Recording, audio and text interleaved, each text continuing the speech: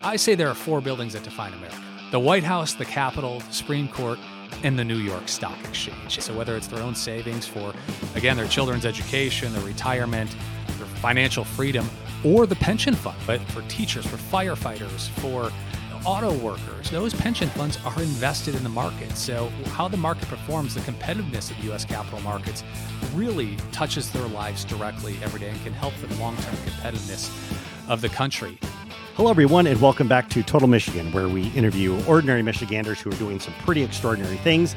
I am your host, Cliff Duvinois. Today, we got a very unique guest, and if you went and you listened to my interview with the CEO of Bigby Coffee, Mike McFall, he reached out to me after our interview and said, "Hey, I've got the perfect guest for your show."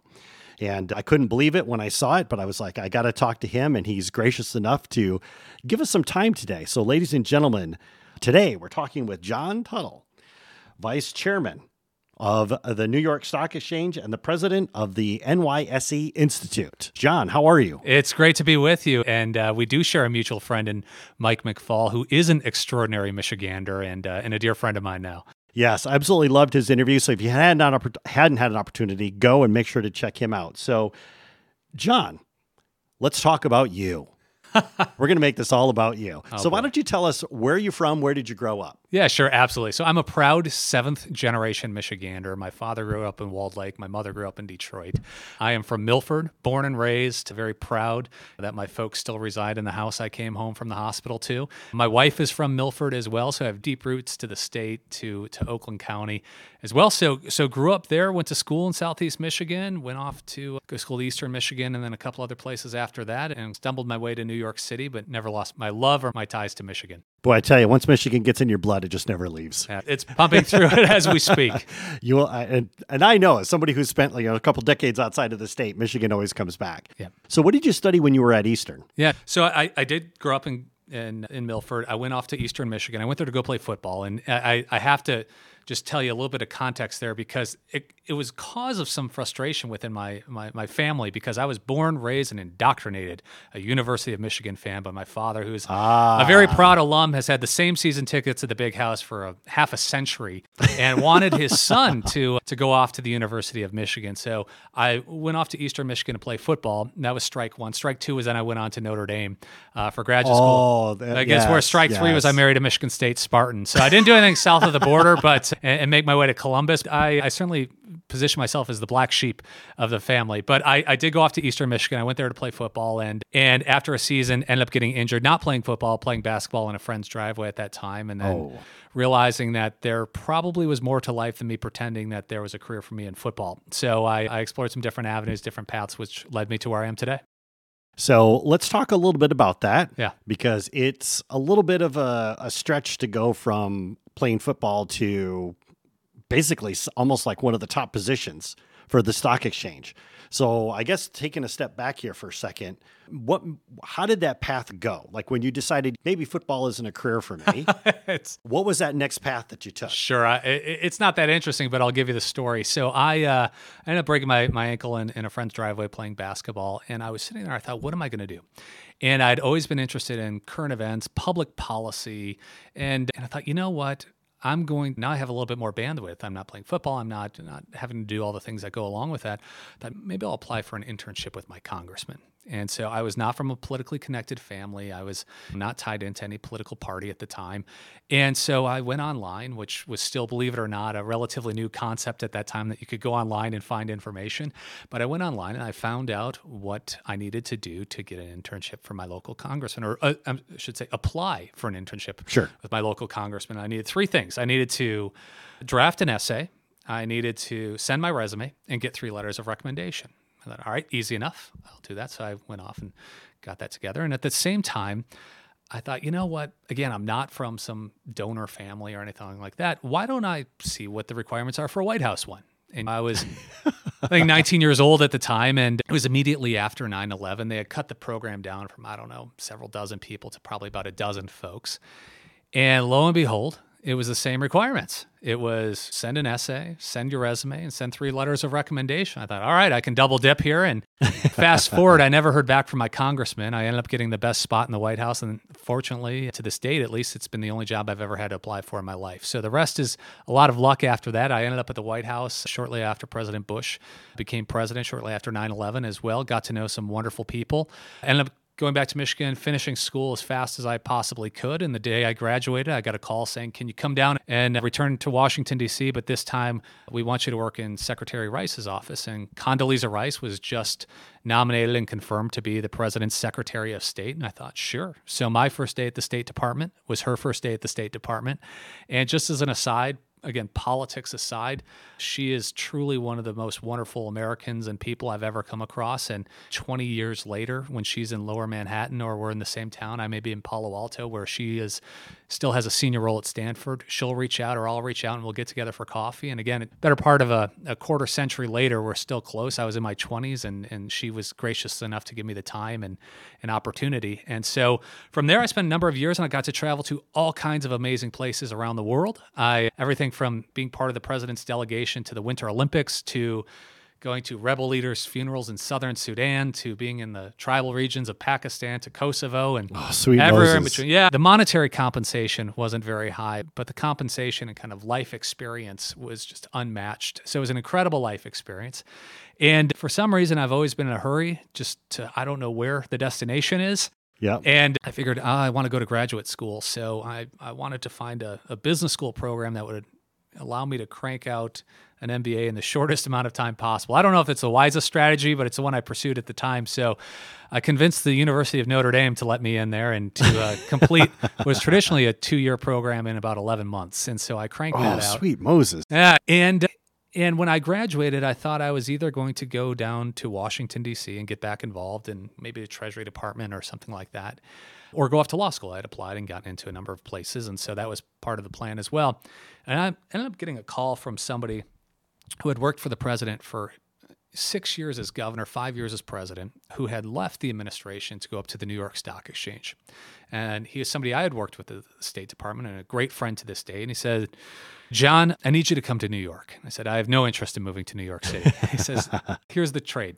You do it for 6 months. If you hate it, I'll be the best reference you ever had and consider it to be another degree. And so I packed my bags. I moved to New York. I started the next week, and that was the better part of 2 decades ago. So I came to the New York Stock Exchange at a time when it was going global. It wasn't your grandfather's stock exchange anymore. They had shifted from being this kind of public utility, member-owned, hierarchical organization to a public company, to being for-profit, publicly traded, multi-asset class, multi-geography. And they quickly learned in the first maybe 5 minutes, if not the first 15 minutes, that exchanges are a business where economies of scale come in very quickly. You can put 2 exchanges together, remove one fixed cost base, and realize your cost and revenue synergies very quickly. So we started, or NYSE started off on this strategy to start acquiring other exchanges around the world. And what they learned in those first few minutes was that every country has a flag, an army, and a stock exchange. So there's a lot of national pride that goes along with it. Yes. And so I was brought in to work our way down the food chain instead of up the food chain, but down the food chain when it came to dealing with policymakers, so regulators, central bank governors, finance ministries, the diplomatic corps, because that's a lot of the folks I built relationships with during my time at the State Department. And so we ended up acquiring the stock exchanges in Paris, Lisbon, Brussels, Amsterdam, and then percentages of different exchanges or portions of other exchanges in Brazil, Poland, Qatar, and around the world. So I got to do that for my first few years, run international at the New York Stock Exchange, and then was very fortunate. For the first time in 2 centuries, we were the target of an acquisition rather than the acquirer. Right. And we were bought, or a bid was made for us, and it took a year's worth of kind of regulatory hurdles being cleared by a company called Intercontinental Exchange, 14-year-old quasi-startup out of Atlanta, Georgia, out of our now chairman's spare bedroom, and made a bid for the New York Stock Exchange. We got acquired, and I want to say of the top 50 people at the New York Stock Exchange a year later, 48 of them were gone, and I was still there, and it either meant I was cheap, I knew something, or a combination of the two.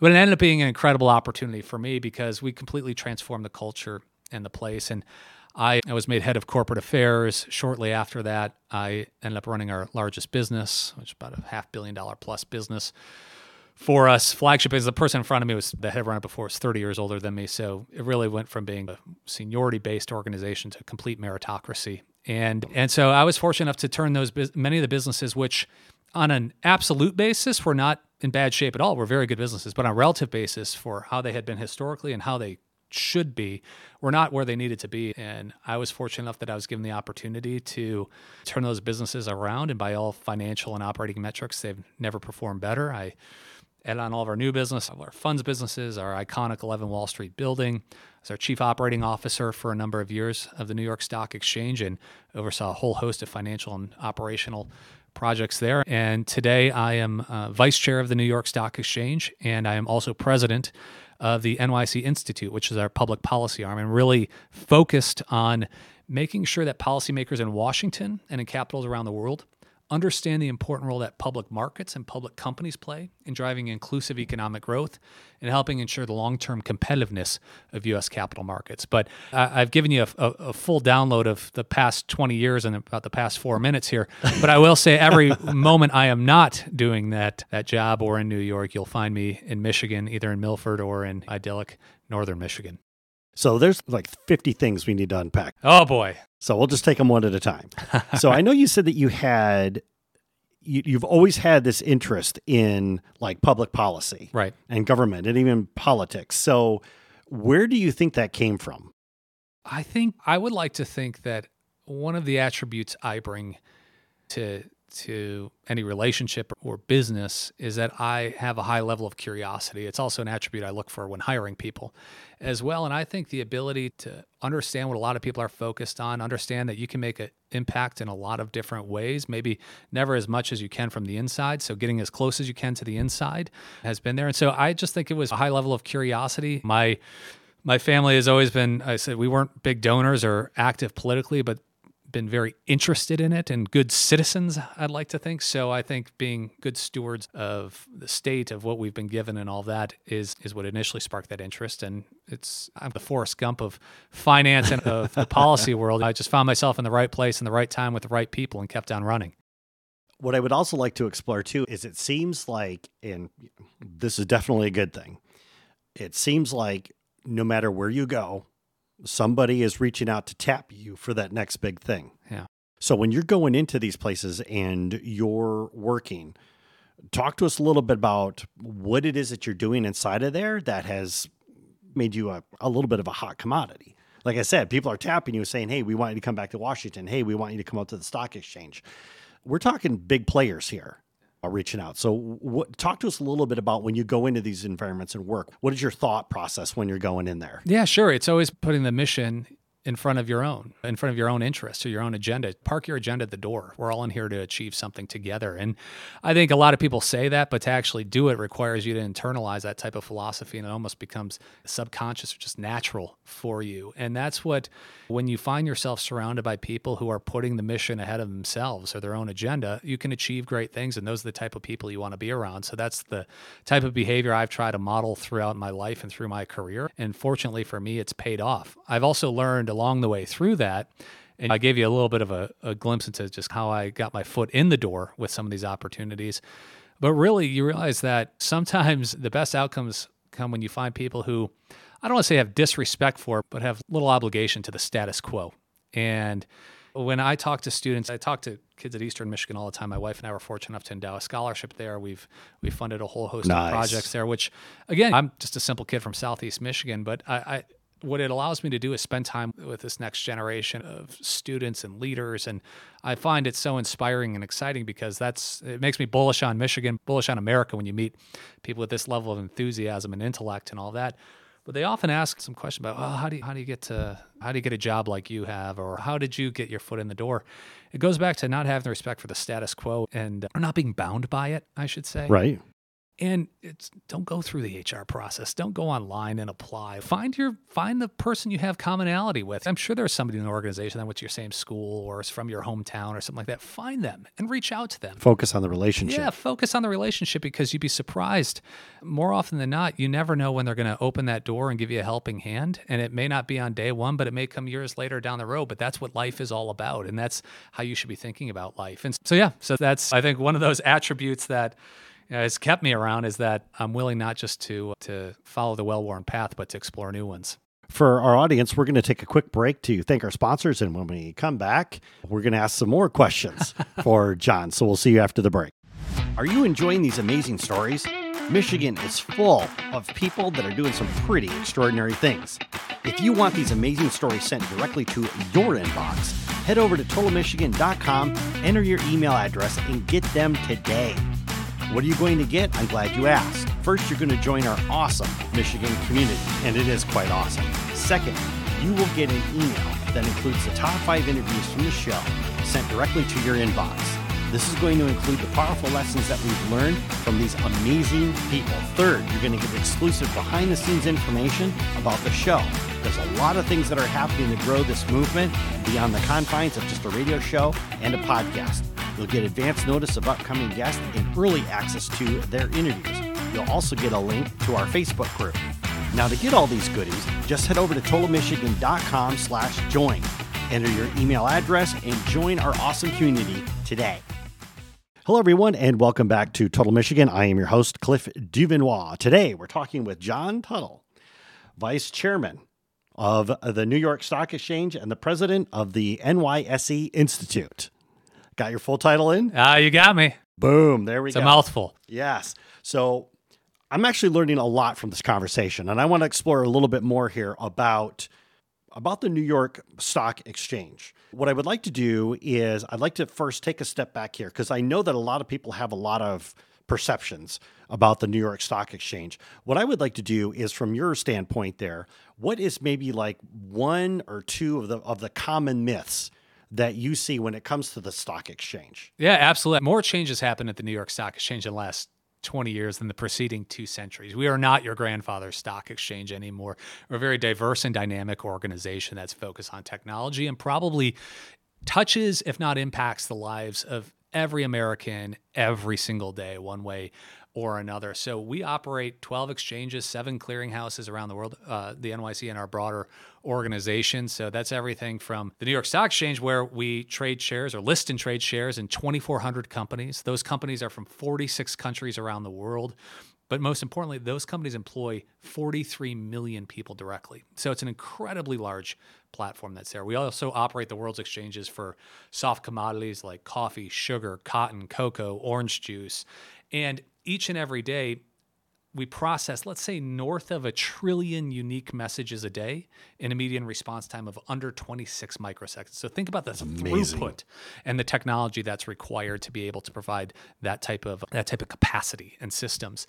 And so we're an incredible organization. We're a for-profit, publicly traded company. And one of the things that for better or worse, I would flag, is that I say there are 4 buildings that define America: the White House, the Capitol, the Supreme Court, and the New York Stock Exchange. And when the market's up, they show it on the news. When it's down, they show it on the news. When people want to protest things that have absolutely nothing to do with the New York Stock Exchange, they do it from in front of our building. Yes, they do. But it's a reminder of the importance of the platform. And I mentioned, you heard me rattle off the stats that our listed companies employ 43 million people directly. But this is a place where people can save their money and invest their money for their children's education, for their own retirement, or even their own financial freedom and the ability to pursue their version of the American dream, however they define it.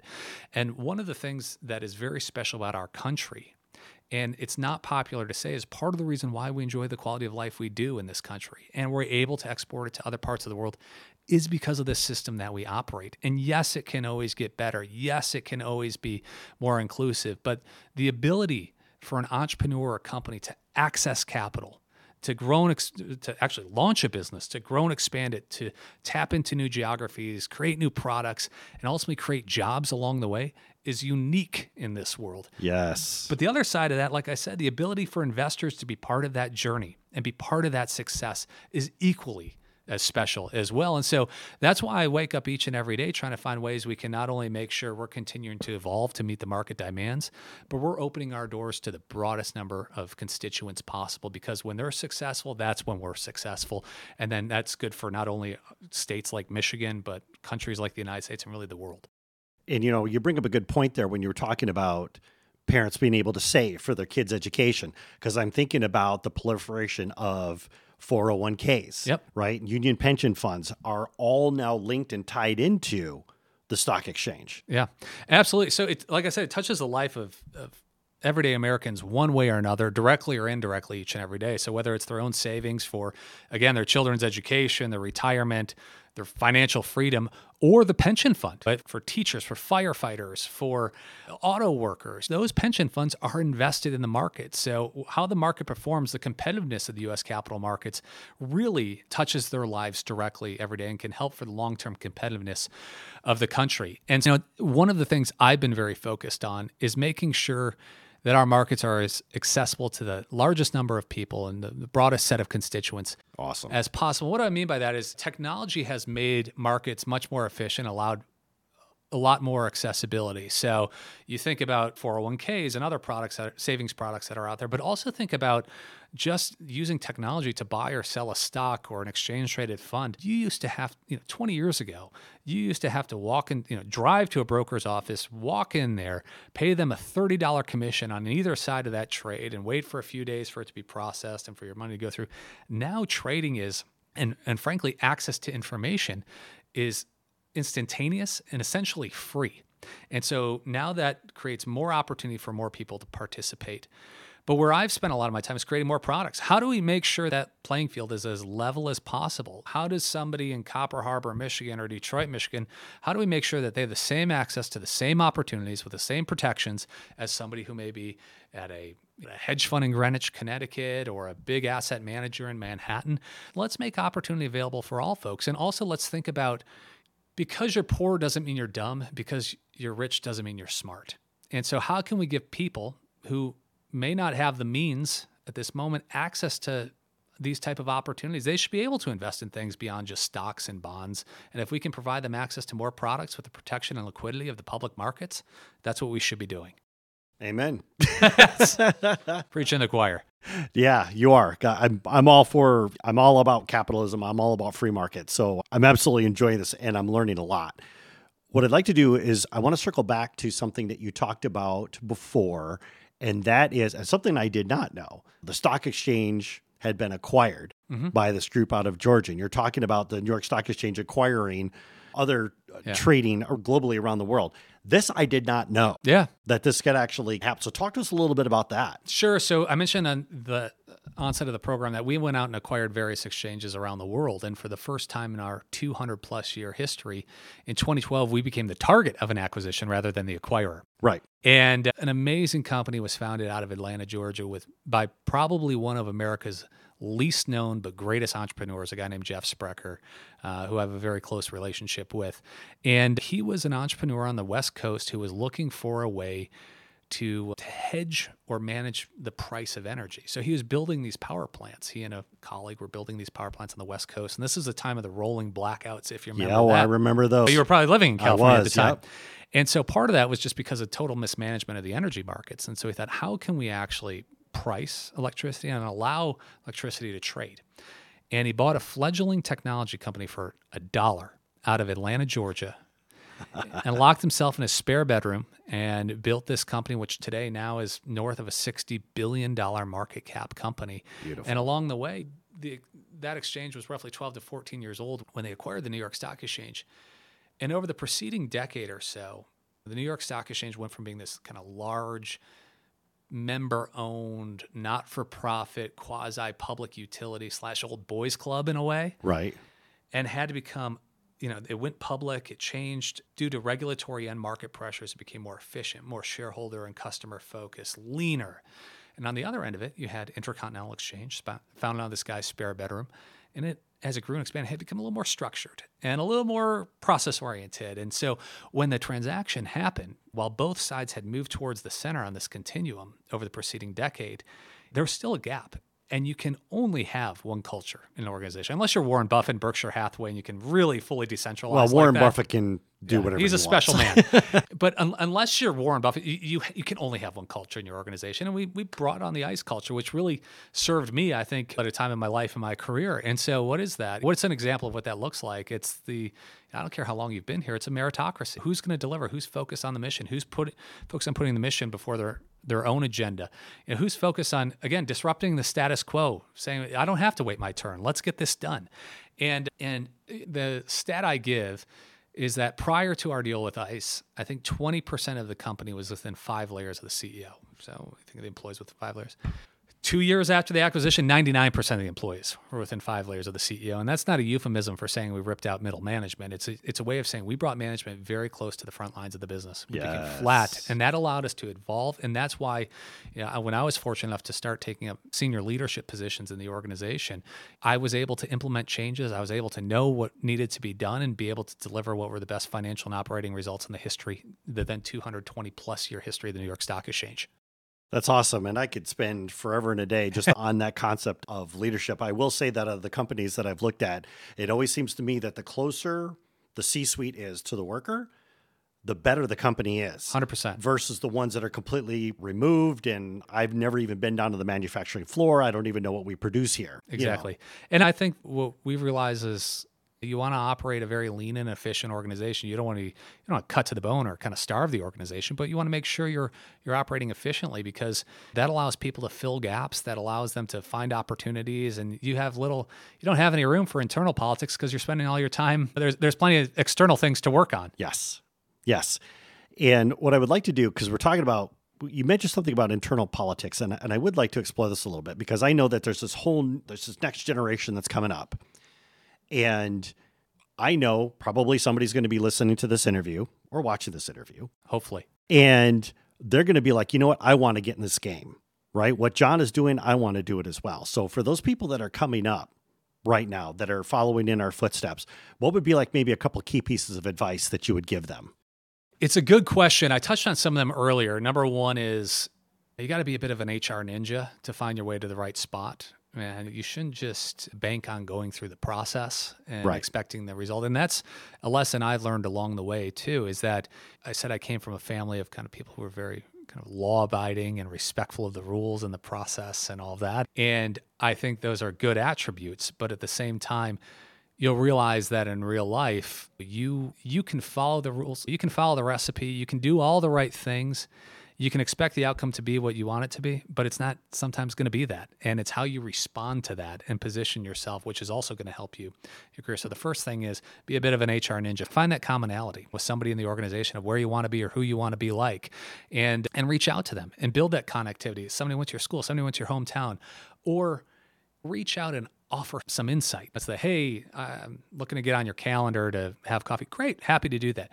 But if somebody actually comes with something that's going to make my day job a little bit easier, make me smarter for it, you're delivering value. Yes. And when you deliver value, there's always a home for you. Yes. So I think that's a big part of it. And also understand, again, you can follow the right playbook, but sometimes the results won't be what you want them to be, what you expected them to be, or frankly, in some cases, what they should be. And it really comes down to how you respond to that. You never want to be doing anything out of protest. You want to be running towards something, not from something. Definitely.